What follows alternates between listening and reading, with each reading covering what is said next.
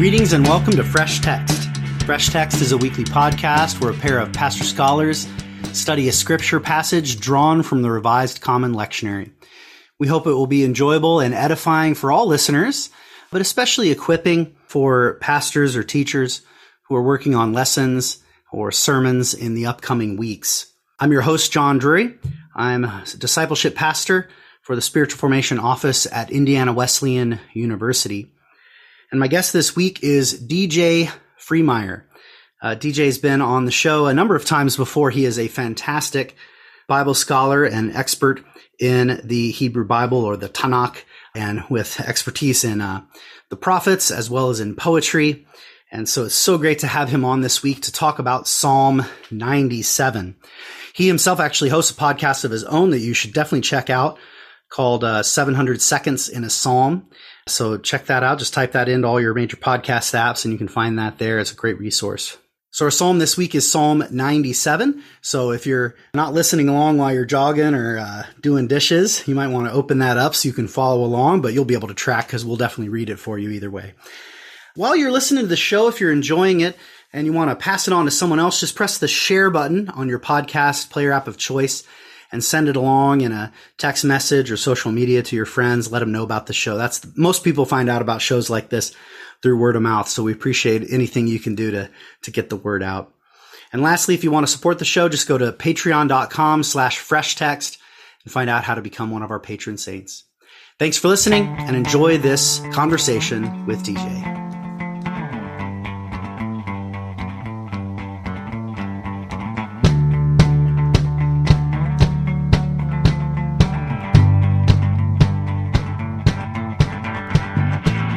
Psalm 97.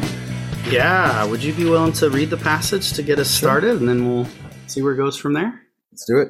All right. The 97th Psalm. My Lord reigned.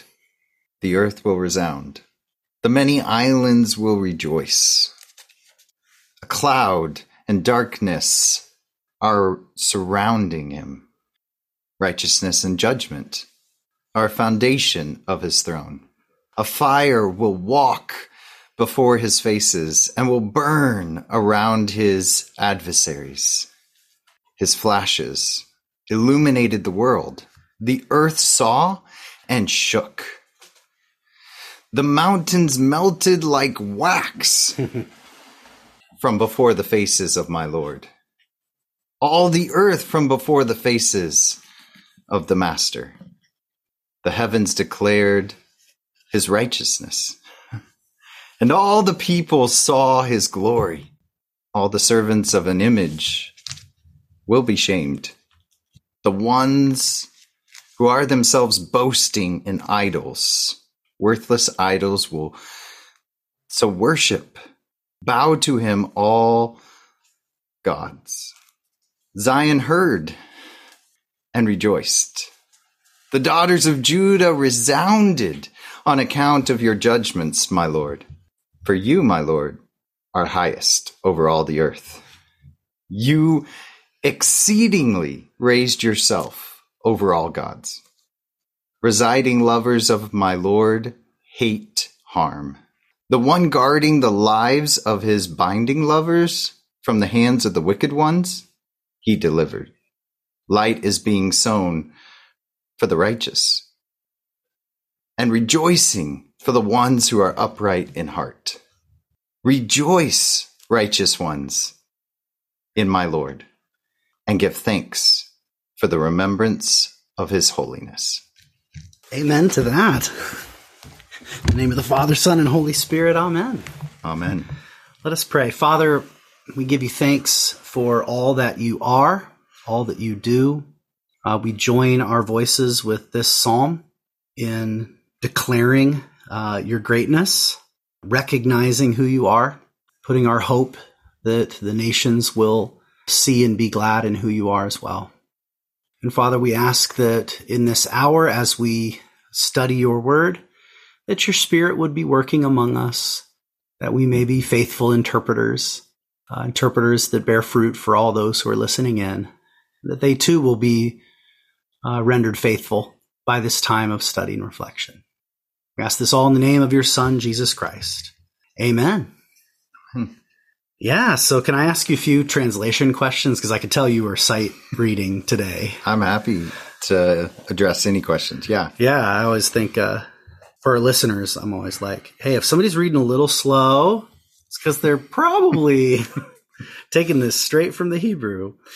I noticed you chose to go with a plural for panim, the faces, before his faces. What's the, I know a little bit about this word. I know a lot of translations take it turn it into the abstract term presence, Yes. which I understand. Yeah. But a lot is lost it's such a visual, striking image. Although the more literal ones still usually they singularize it and call it face. So I was wondering, what's the thinking there? What are your thoughts about faces of God, all this? Yeah. So I think since we are in the image of God, we get this when we look at ourselves, in that we don't just make one face to each other. Oh. We make lots of different faces. I can make an angry face towards you. I can make a happy face towards you. I can make all sorts of emotional faces towards you. And God can do the same towards us, or in this case, the mountains, right? Okay. God can make different faces towards the mountains, and the faces that God makes determines what happens, right? It determines how the relationship goes, depending on what face I'm giving you. Yeah, because that's the expression of attitude and relation. And okay, that's great. So it's almost like it's one of those great cases where you drive something a little bit more literal and it's creates confusion, and then you drive it even more literal and it becomes clear again. You know what I mean? Yes. A lot of phrases in Hebrew are that way. Yeah, like even ironically making it singular before his face still kind of sounds metaphorical. Weirdly, the plural kind of jars you into like saying, oh yeah, it's got many facial expressions. Yeah. And to just say the presence, well, fine, but there are many ways to be present with someone or with something in this instance. Yeah. So, I mean, maybe we can stay with that for a moment. Yeah. So what is going on here with the mountains and the fire, and like what is happening? There's something significant here, and it's not immediately apparent to me as a reader. So I think that's one of the beauties of the poetry within this particular psalm, is that it can be very open-ended. Yeah. In the sense of this could apply to a lot of different situations. However, that being said, each of the words in this particular psalm have connections back even to Exodus 19 to 20. Okay. So in that story, you're going to see flashes, you're going to see fire, you're going to see mountains, heat, the faces of the Lord. You're going to see all of the cloud and darkness imagery. You're going to see the foundation of his throne. All of these things. All the people saw his glory. You're going to see an image along with idol. Oh, the idol worshipers then of chapter 32, 33, the golden calf, as it were. Yes. And I think even at the very end, mistranslated, or perhaps a translation of the last verse can influence how you perceive it. But the literal Hebrew phrase is the remembrance of his holiness. And so there is this reflection or remembering back to even texts like Exodus, when God has been shown holy, that can be a reason to give thanks. Kodesh, yeah. Okay. So how would you recommend to translate 12 or even the very last? So, rejoice, righteous ones, in my Lord, and give thanks for the remembrance of his holiness. Okay. The remembrance of his holiness. Give thanks for the remembrance of his holiness. So what are some other translations? You said that's kind of like a debated translation spot? So some will say like celebrate his holy They don't even use remembrance. Yeah. They use celebrate. Even Altar, who's so careful in this case, doesn't do remembrance. His holy name. A lot will say name. Okay. Instead of remembrance. But that's not the word for a name. It is not the word for name. Even though many are saying name, it's not the word for name. But that's what you might expect. So his holy name. You might read that in where it's not there. That's strange. Yeah, I thought I got a parallel Bible with a bunch of versions here just for funsies when I have these kind of questions. This is 97. 97:12, yeah. So 97:12, King James is rejoice in the Lord, ye righteous, and give thanks at the remembrance of his holiness. So they went straight. Yes. As often is their case. Which I think is helpful. Yeah. And NIV, rejoice in the Lord, you who are righteous, and praise his holy name. Praise his holy name in NLT as well. Yeah. So where the heck are they getting name from? Because it's not even like they're just adding it because it's praise his holiness. Yeah. It is a rather strange construction. Because that is a stock phrase. Praise his holy name, right? Praise his holy name is a stock phrase. And this construction is But they're not translating, what is it? Zakar? No, they're not translating They're just dropping that word, the remembrance word. And seeing in it with the preposition, perhaps a name remembered rather than a memorial or a remembrance. Something that you're looking back to. They'll say what is being remembered is the name. So they're interpreting this phrase as a stand-in for the name. Okay. A name. Which is not impossible, but it's not, there aren't other clues in the text. We can remember someone who lived in the past or acted in the past through their name, right? Right, okay. We can remember ancestors and genealogies. So it's not a completely bonkers leap, but it's not, but it is a leap. Yeah, it is a leap. It's a leap either way. Yeah. Okay, so how does that double back? Walk me through. I'm getting a sense of it, but how does that last sentence interpretation and even just translation of the last clause sort of shape our take on the whole psalm? You started with that, and then I was like, ooh, walk me through the translation stuff for a bit. So can you say how that shapes the psalm as a whole? I think the whole psalm leads us into, it is a psalm of thanksgiving and a psalm of rejoicing. We can rejoice when we remember how God has been holy or how God has, because another option for that last phrase is the remembrance of his Holy One.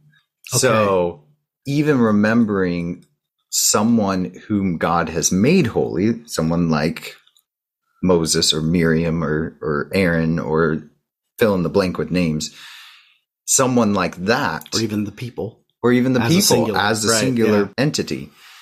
Remembering that can bring the rejoicing and thanksgiving that the psalm is inviting you into. Okay.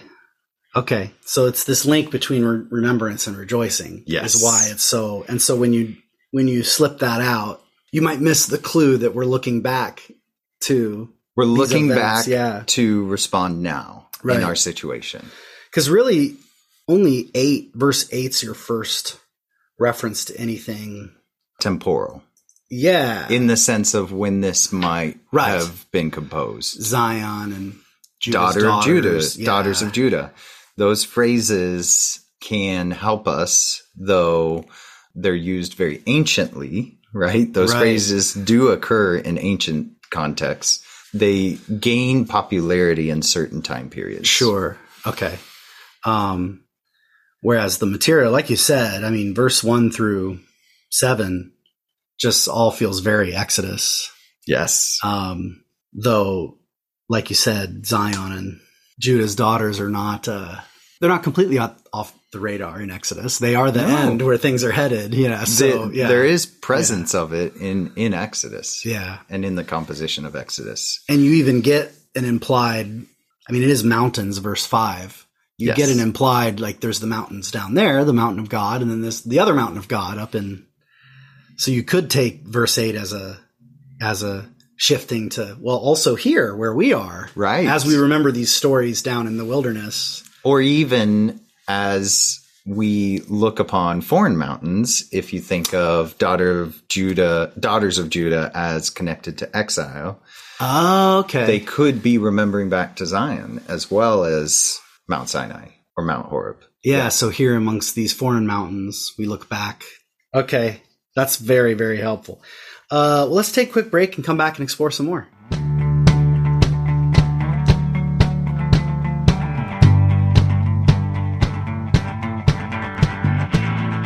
All right, we're back. Welcome back to Fresh Text. I'm here with my guest, DJ Freemeyer, and we are looking at Psalm 97, one of the Psalms set aside for, I guess we're here late in the Easter season that this is scheduled for. Now I want to look now that I bring that up. Well, so this particular psalm is the time of season that this works really well is coming close to Pentecost. So, because... Well, that's perfect. So it's set in the lectionary this year for the Sunday before Pentecost. Yes, perfect. Because Pentecost is the time in which the Lord comes to Mount Sinai. That's on Pentecost, right, and speaks to the people. That's a Pentecost celebration that is remembered for generations in the future are going to look back on that Pentecost, and the future generations will celebrate that Pentecost. So we've talked about Pentecost a couple times before, you and I, and what is the origin of the terminology Pentecost? Because I always see the 5 in there, assuming it has something to do with the 50 days, but I wasn't sure if maybe that was just an accident on my part of interpreting the word. No. So, the Hebrew phrase is Shavuot, which is weeks, because you count off a number of weeks to equal 49 days, right? Which gets you 50. And then the 50th day, okay, the next day is the celebration of So the term Pentecost is a Greek invention, that term as a kind of It's an substitute. attempt to translate Shavuot. Got it. Okay. Yeah. Okay. Since you have weeks that you're counting from Passover to this particular event of Mount Sinai. Right, because that's how long it takes them. I mean, it's quite clearly narrated in Exodus how long. Well, I mentioned that we've talked about it before. This wasn't on mic, just you and I talking one time about the story in John 21 of the 153 fish, and you had said in passing, "Oh, well, that's Pentecost. We had every other festival. That's the one festival missing." Jesus celebrates Pentecost in John. It's not identified as in a time frame that way, but that's where it fits in the narrative of the festivals, right? Yes. Yeah. And this particular psalm is looking back to that time period. That's so perfect.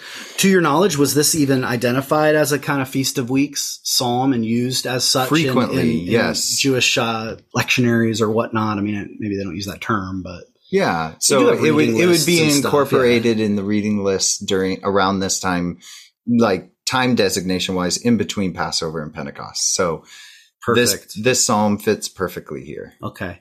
Yeah, sometimes the Revised Common Lectionary will make these little, what do I call it? Maybe mashups. That's how it relates to the other texts, as well as these kind of matchmaking of times of the year with text. And sometimes they obscure more than they manifest. You know what I mean? Yes. Or they help illumine another text, right? Like if, say, the New Testament lesson or the Gospel lesson quotes that psalm. Okay, well, that's helpful, you know? Yes. In terms of how it intersects. So the intertextuality is helpful. And in this one, the intertextuality but here it's not forced. Pregnant. It fits. Yeah. But sometimes those intertexts are a little forced. Maybe they're good for the other readings, but often the psalm is in service of other readings, what I'm trying to say in the lectionary. Yes. It's clear that the gospel readings are being chosen first and kind of everything's being designed around that, which is understandable given that the Christian year, especially the Christmas and Easter cycles, are Christological, stories. Yes. But the Christological stories, especially the Easter cycle, from Holy Week, Easter, Pentecost, is itself built and woven into the Jewish festival of Passover and Pentecost, right? It's kind of this particular one, though. It works. It works. Totally works. Because you can tell the story of Pentecost from the Mount Sinai experience. You can tell the story of Pentecost from even the prophetic fire and the islands receiving God's instructions and being called to a commitment to remember. Or you can tell the story from the many Jewish festival participants who had come from all the islands to, which links up, you said, to the exile sense that daughters of Zion, daughters of Judah might have here. Yes. And the many islands coming in Acts 2, like all of it can be told through this psalm. And aren't some of them quite literally some islands? Yes, in absolutely. Acts, right? Now I want to Jewish festival participants that come from islands. And there is a sense in which every landmass is an island. Right. I mean, maybe this is too cute by half, but would there be a certain sense in which, because these were likely enclave communities where they were, they could see themselves as islands within? You know what I mean? Like, yeah. And I feel like that's a natural metaphor. Yeah. If you're living in the Jewish community in Babylon, you're a Jewish island in a sea of pagans, right? And worshiping congregations today are islands. That's right. And also the idol worshippers' language takes on a different flavor then. Yes. In that exile context. Different than the connotation that will be taken on in the Roman and Greek deity context, where it was still practiced. Right. Just different idols. Still an idolatrous heart, right? Okay, or now maybe. I want to... Or maybe not. Or maybe today. Oh, really? Oh, no. In the images and idols present today. We have no idols. Yeah, Parthians, Medes, and Elamites, residents of Mesopotamia, Judea, Cappadocia, Pontus and Asia, Phrygia and Pamphylia. I don't know where those are. Pamphylia, yep. Provinces near Turkey, yep. Okay, in Egypt and parts of Libya, about Cyrene. Bing. And then strangers of Rome, Jews and proselytes, Cretes.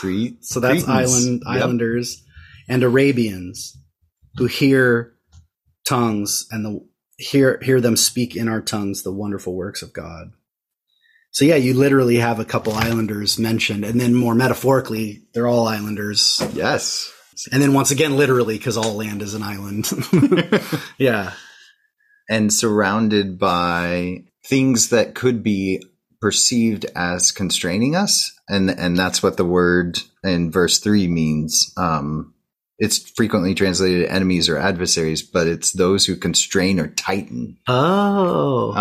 And that is definitely what's happening in Acts 2 with the apostles, and definitely what was happening for the people of Israel in Exodus and in the exile. There is this. Is that the same word in Psalm 23, the presence of my enemies, or is that a different enemies there? I shouldn't have put you on the spot for that. Don't you want to look now? Yes. Sword drill. Did you ever do those as a kid? Sword drills, have you heard of those? Yes. Because there are other words that you can choose for enemies. Don't think this is the one used. This is what? This one's Zara. Zara. Yeah. Okay. I wasn't sure if to pronounce that terminal vav or not. Oh yeah, it's different. Raya. Anyway, it was fun. It's a fun thought. Because because we just did Psalm 23, it's like 2 weeks before this episode. So in that context, the word used there is for reconciling those who are opposed to each other. Right, and that's how we took it. Right. So I just thought so there needs to be a table set so that reconciliation that's how we interpreted it. So I was just having a second guess moment, like, ooh, is this a different, did I mistake that? But here in this psalm, this word, there is a tightening, a constraining that is happening. And God is going to step in, has already stepped in. Right. And use the fire to constrain those who would try and constrain God's people and God's work. The fire is going to stop them from doing that. Yeah, so the mountains melting like wax, is that just a display of power, or does it fit that same kind of constraining of constrainers theme? Yeah, so like I said, the poetry of the psalm is beautiful in that it's open-ended, right? Right. So if you think of mountains melting like wax, typically mountains are places where those who have the highest ground have the best position in battle. Right. And for them to melt, Okay. their advantage is leveled quite literally, right? But also, if the mountains are keeping you contained and keeping resources contained, as mountains do, they'll keep clouds from happening, rain from happening. If it's containing it and the mountains melt, then those resources can get there. Okay. If you're making a journey and the mountain's So it has in your multiple way, application. there Okay. are lots of connotations. Even in Exodus 20, 19 and 20, the Lord is going to melt the mountains as a visual for the people to recognize, if we do not respect God's reign, then we will melt too. Yeah. Don't let anything, not even a goat, touch the mountain. Yeah. Right? Respect the boundaries that God's going to set up. Yeah. And if you do that, then you can be elevated like a mountain. You can last like a mountain. But if not, you're going to melt away. You're going to get melted. And so they say, Moses, would you just go up and talk to him? We don't want to hear anymore. Right. And Moses goes into the deep darkness where God dwells. Which and the clouds and dense fog of verse 2 seem to... That happens in Exodus as well. God dwells in the darkness. The darkness is not something scary to God. God dwells there. Yeah. From the beginning of time, God dwells in the darkness and is enshrouded with the cloud of God's presence, where you cannot see how God is present. Mm-hmm. You cannot look into the darkness to see God, but yet light can come out of the darkness and sound can come out of the cloud. Yeah, and he can. So you have the lightnings coming out, lighting up the world from 4. From the darkness. As well as in 11, light is sown for the just. Yes. The language of light. There's the light shows coming up again out. there. The word used in verse 4 is like flashes. Okay. So it's a word that's used for the flashes of light that hit metal, like on spears or arrows. Okay. In battle, you'll see flashes of light, but also for lightning. So you get these glimpses that illuminate. And those but only glimpses, not a permanent right. beam. And it shines the world. But then if you think of it in terms of lightning, you also have the flip side of lightning, which is thunder. Mm-hmm. And here you have the earth seeing and shaking. Yeah. In the sense of there is a physical vibration that happens. In the earth, right. And fittingly second, light comes first and then the thunder. The flashes come first and then come the shaking. Yeah, and that's why it's so crucial to not take earth as some sort of, I mean, it may be an earthquake. It may have application to the peoples of the earth. But at first, this is just the earth. Yeah. The land. Sometimes I translate it the land just to get us out of the globe mind. Yeah, right. Yeah. The stuff under us is shaking. Which, if you think of with connection to Acts 2 again, there's the shaking, right? And the word itself can mean also dancing. Okay. Where there is this rhythmic vibration in the dance, and the earth can be dancing along to what God is doing. Yes, instead of seeing the earth as the sort of object or target of all this like terror, it's more the earth. These are God's own instruments. That are in tune with Him. So why he's communicating with the people? Yeah. Okay. In tune. If the natural world is in tune with what God's doing, why aren't humans? Yeah, that's really good. Can I ask you one more translational question, and then we'll take a break for some sermon starters in our third segment? But I did notice in verse 10, there is this use of this famous word chesed that you translated. I think, was it?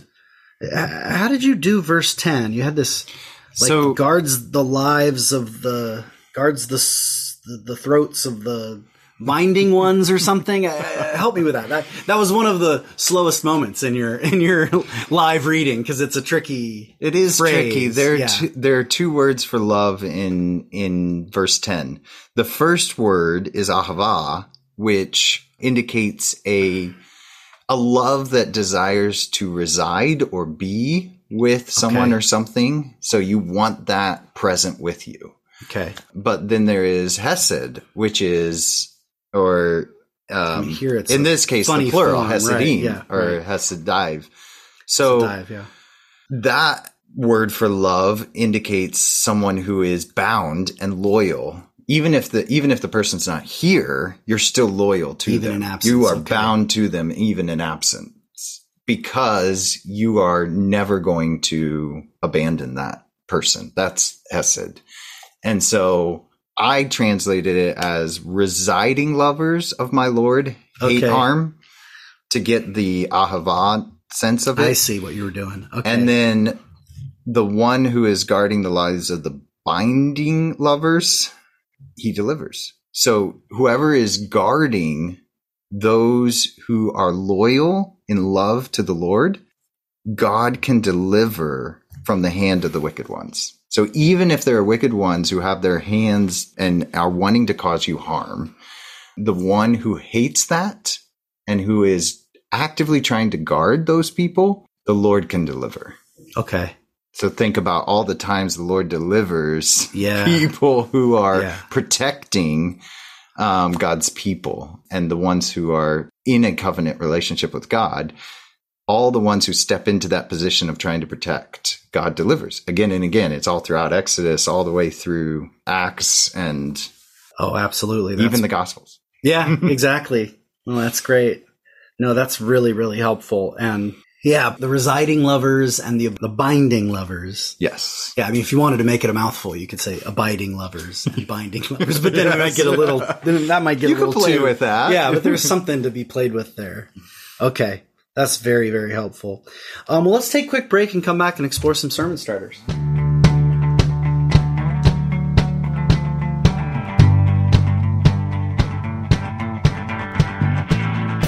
And we're back. Welcome back to Fresh Text. I'm here with my guest, DJ Freemeyer, and we are looking at Psalm 97. I'll read the passage again just so it's fresh in all our ears.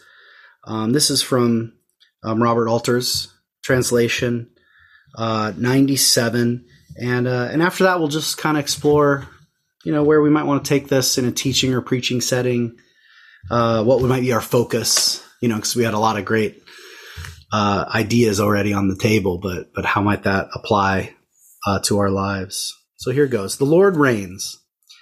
Let earth exult. Let the many islands rejoice. Cloud and dense fog around him, justice and judgment the base of his throne. Fire goes before him, and all round burns his foes. His lightnings lit up the world, the earth saw and quaked. Mountains melted like wax before the Lord, before the master of all the earth. The heavens told his justice, and all peoples saw his glory. All idol worshippers are shamed, who boast of the ungods. All gods bow down to him. Zion heard and rejoiced, and Judah's villages exulted, because of your judgments, Lord. For you, Lord, are most high over all the earth. You are greatly exalted over all the gods. You who love the Lord hate evil. He guards the lives of his faithful. From the hand of the wicked he saves them. Light is sown for the just, and for the upright of heart there is joy. Rejoice, O you just, in the Lord, and acclaim his holy name. In the name of the Father, Son, and Holy Spirit. Amen. Amen. Yeah, so where might you take this, and or what advice might you have for others who might be preaching or teaching on a psalm like this?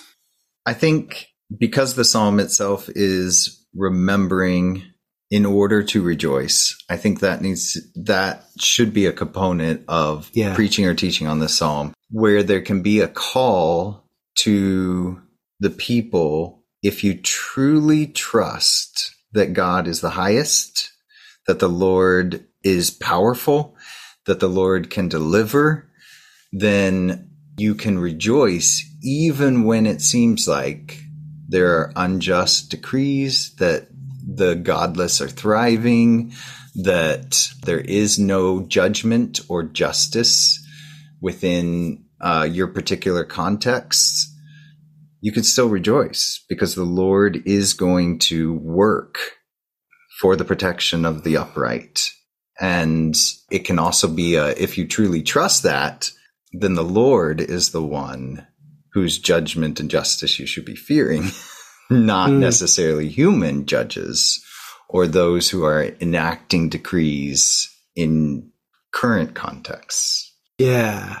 Yeah. Who we can get real caught up in what, what judgments are being rendered against us in all sorts of ways. Yeah. Anyone who is in a position of power and can enact a judgment and that you disagree, you can take it to the Lord, who can melt even mountains, who is higher than any judge or decree giver. And yet who's hidden in cloud and dense fog. Yes. So you can't always see where it's going. You can see flashes, though. Yeah, right. There Instances in which God has worked. Hints, clues, signs. There Hence are signs. the remembering, though. Whereas expecting to be able to trace exactly the way it's going to go now. And I think that's the power in the phrase light is sown, right? So if you can't sow light, it's not a seed that you can sow in the ground, because light that goes into the ground has to come out. So you will see it come out eventually. You will see the light break forth. Right now, it just might be hid as a seed in what you perceive as a mountain that can't be moved. Right. Or as a land that will never change. Yeah, the famous phrase of moving mountains, if you have faith, you can move mountains. Connects really well with this song. Yeah, it really, really does. Yeah. So if you have faith, mountains can be moved. It's not you are going to move it. Mountains, right. It's the Lord who can move the mountain. And we have stories accordingly. It's not just the metaphor in that sense, when you hearken back to Pentecost. When you hearken back to the splitting open of rocks and the earth opening up, like all of that takes place because the Lord makes it happen. Yeah, this is another step removed, but it's just on my mind today. I've been spending a lot of time in Philippians. We're doing a series on Philippians in chapel this fall at my day job. And so I've been in Philippians a lot, just preparing for that series. And, there's this constant invitation to rejoice, to have joy in that book. And thinking about wall and chains. Yeah, exactly. Wall constrained by enemies and adversaries. Exactly. Trying to oppose the gospel. And even the residing lovers and binding lovers links, where he's bound to this people back in Philippi, even if he never gets to see them again. Yes. And is trying to console them that he hopes to see them, but if he doesn't, that's okay too.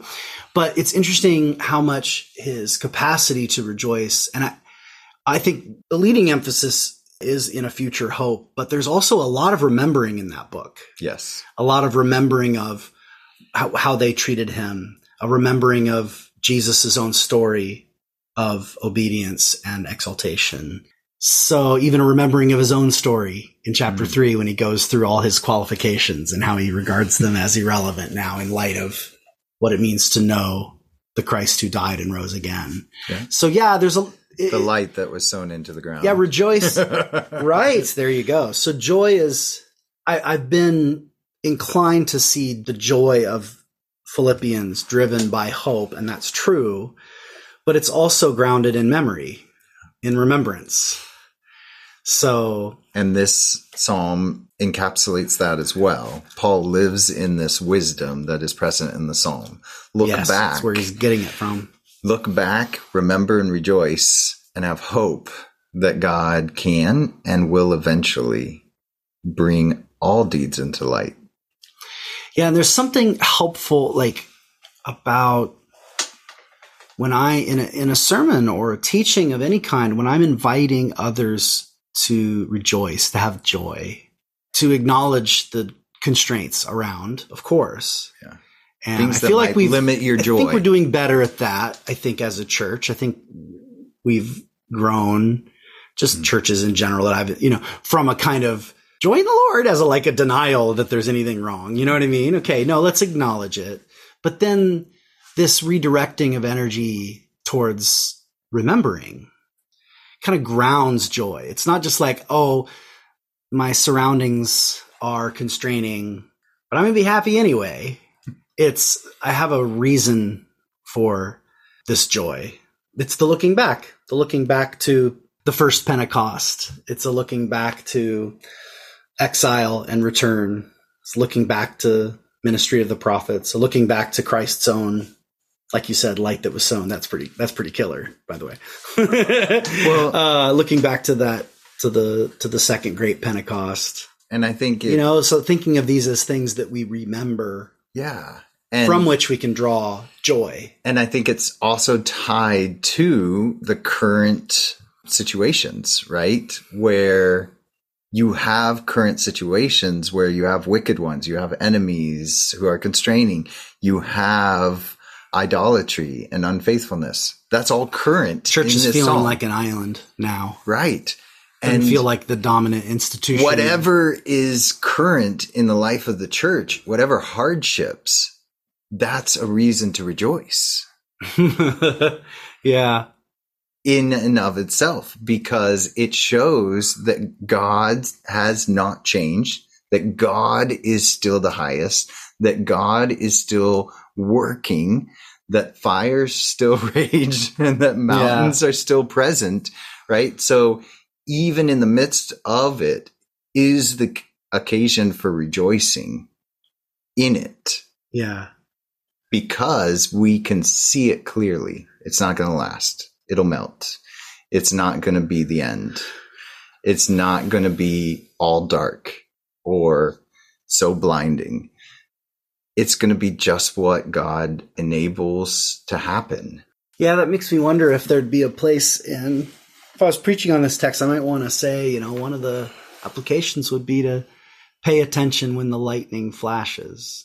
Because storms are frequently thought of as bad, something to be feared, something to be avoided. But pay attention. Look, and maybe even listing a few. What are some flashes of light in our time? Because I think sometimes sermons can be really good at concretely describing the problem, but not always concretely describing the problem as an occasion for rejoicing. Yeah, the joy, the grace that we're looking at.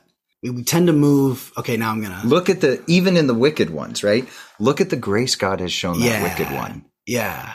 For that wicked one to still be here. Wow. Yeah. Okay. There's occasion for rejoicing because there's a potential for that wicked one to become a righteous one, an upright one. So there's still a reason for rejoicing. Yeah. I'm suddenly imagining how much Psalm, especially preaching and teaching on the Psalms, would really fit well with either invitation for or planning ahead for testimony from congregants. Do you know what I mean? Like to kind of say, have been the flashes? Hey, here's and to have maybe a few that would be prepared already. And I could see a sermon even culminating in that. In the darkness.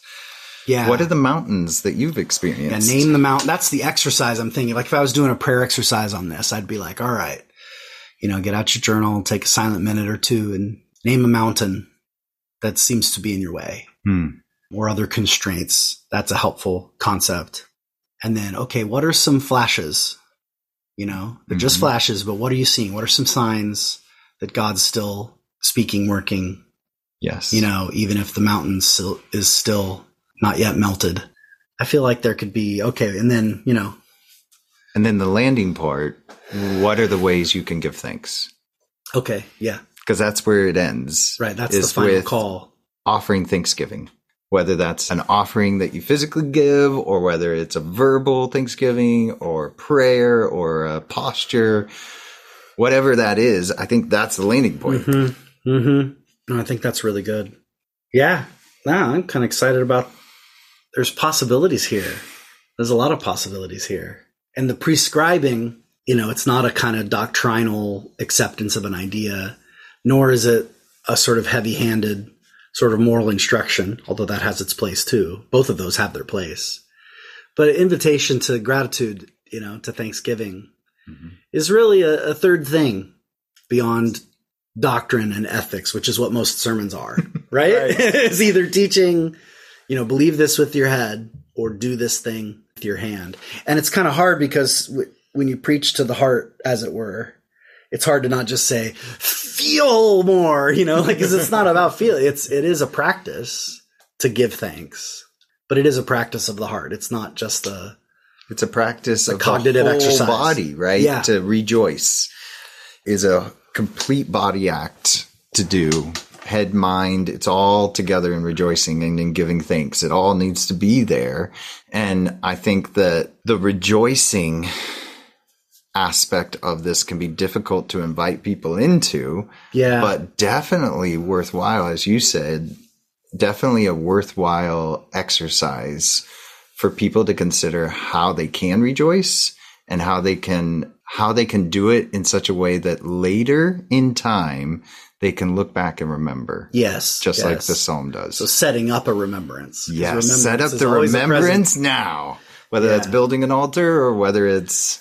That's why I do like remembrance more than remember, just the simple verb, because a remembrance implies I'm setting something up. Yeah, right.